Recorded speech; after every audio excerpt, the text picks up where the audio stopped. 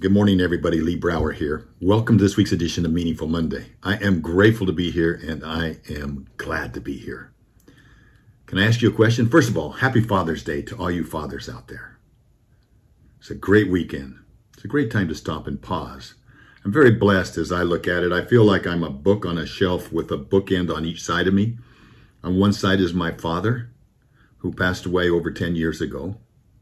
On the other side are my sons and son-in-laws that are fathers now. And I get the opportunity to learn from both sides. Both hold me up and sustain me. But I asked the question, I'm going to ask you, how would you answer the following? What is fatherhood without leadership? What is fatherhood without leadership? I would say maybe it's like a ship without a captain. The ship is functional, and capable of reaching a destination, but without a captain to set the course, to guide it through rough waters and make decisions that impact the well-being of the crew, the journey can be aimless, uncertain, and potentially hazardous. So being a father really involves more than just biological parentage, right? It encompasses guiding our children, teaching them life lessons, instilling moral values, providing emotional support. It means setting an example through personal behavior, making those tough decisions for the family's greater good, and leading the family through life's trials and tribulations. And I would say, as a great father, you collaboratively do that. You collaboratively do that. Leadership is a significant aspect of fatherhood. It is a significant aspect of parenthood. It's about nurturing, guiding, and helping children become the best versions of themselves, much like a great leader who helps his team and the community strive towards their full potential. Now, David O. McKay, a great leader, once said, "No success in the world can compensate for failure in the home." Whoa. That could put a lot of people in guilt.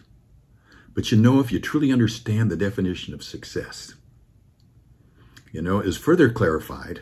His statement was further clarified when he said, "You haven't failed until you've stopped loving them." And then I jump immediately to Coach John Wooden's definition of success. And Coach John Wooden's definition of success, he said success is peace of mind that comes from the self-assurance of knowing.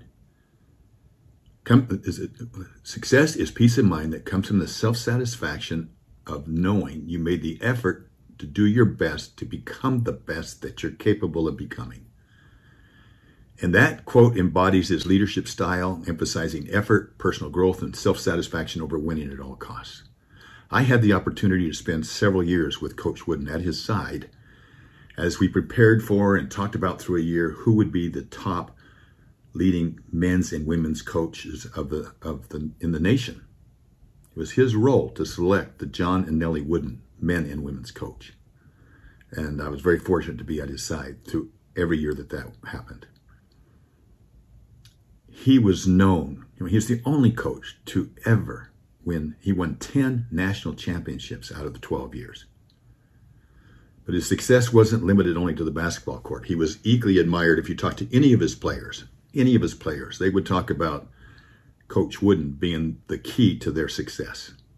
His leadership for success was rooted in a thing he called the pyramid of success. And go look it up if you haven't seen it. In fact, there's a great children's book around it called The Pyramid of Success. And that's what he used with his teams and with his family. I got to know his daughter Nan and his son Jim, their 7 grandchildren.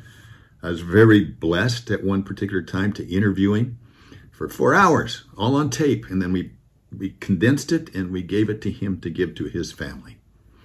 So think about his definition. And I think that's not something fathers can't live in a vacuum. If you're a leader, you involve others. You make things happen. And so I think that was the perfect thing that was there. His leadership extended to home. He was a dedicated husband and father. His love story for Nell was one that transcends the ages. He wrote her a love letter every month, even after she passed, and he would pin it to his pillow. He led his family with the same principles he used to use on his coaches, his players, and he placed emphasis on what? Love, respect, patience, and personal growth. So for me, his life serves as a reminder that the principles of great leadership are universal. They apply to every realm, whether it's at home or outside of it. It's not about the victories, but it's about the peace of mind, knowing you've done your best. And so like what was said, you haven't failed till you've stopped loving them. That's our main role. When you really think about it, our main role is to love our children, teach our children, protect our children, and help them become better choice makers in this world. And the first thing is to love them. And you've never failed till you've stopped loving them. Have a meaningful week. Have a meaningful week. I look forward to talking to you next week. Bye-bye.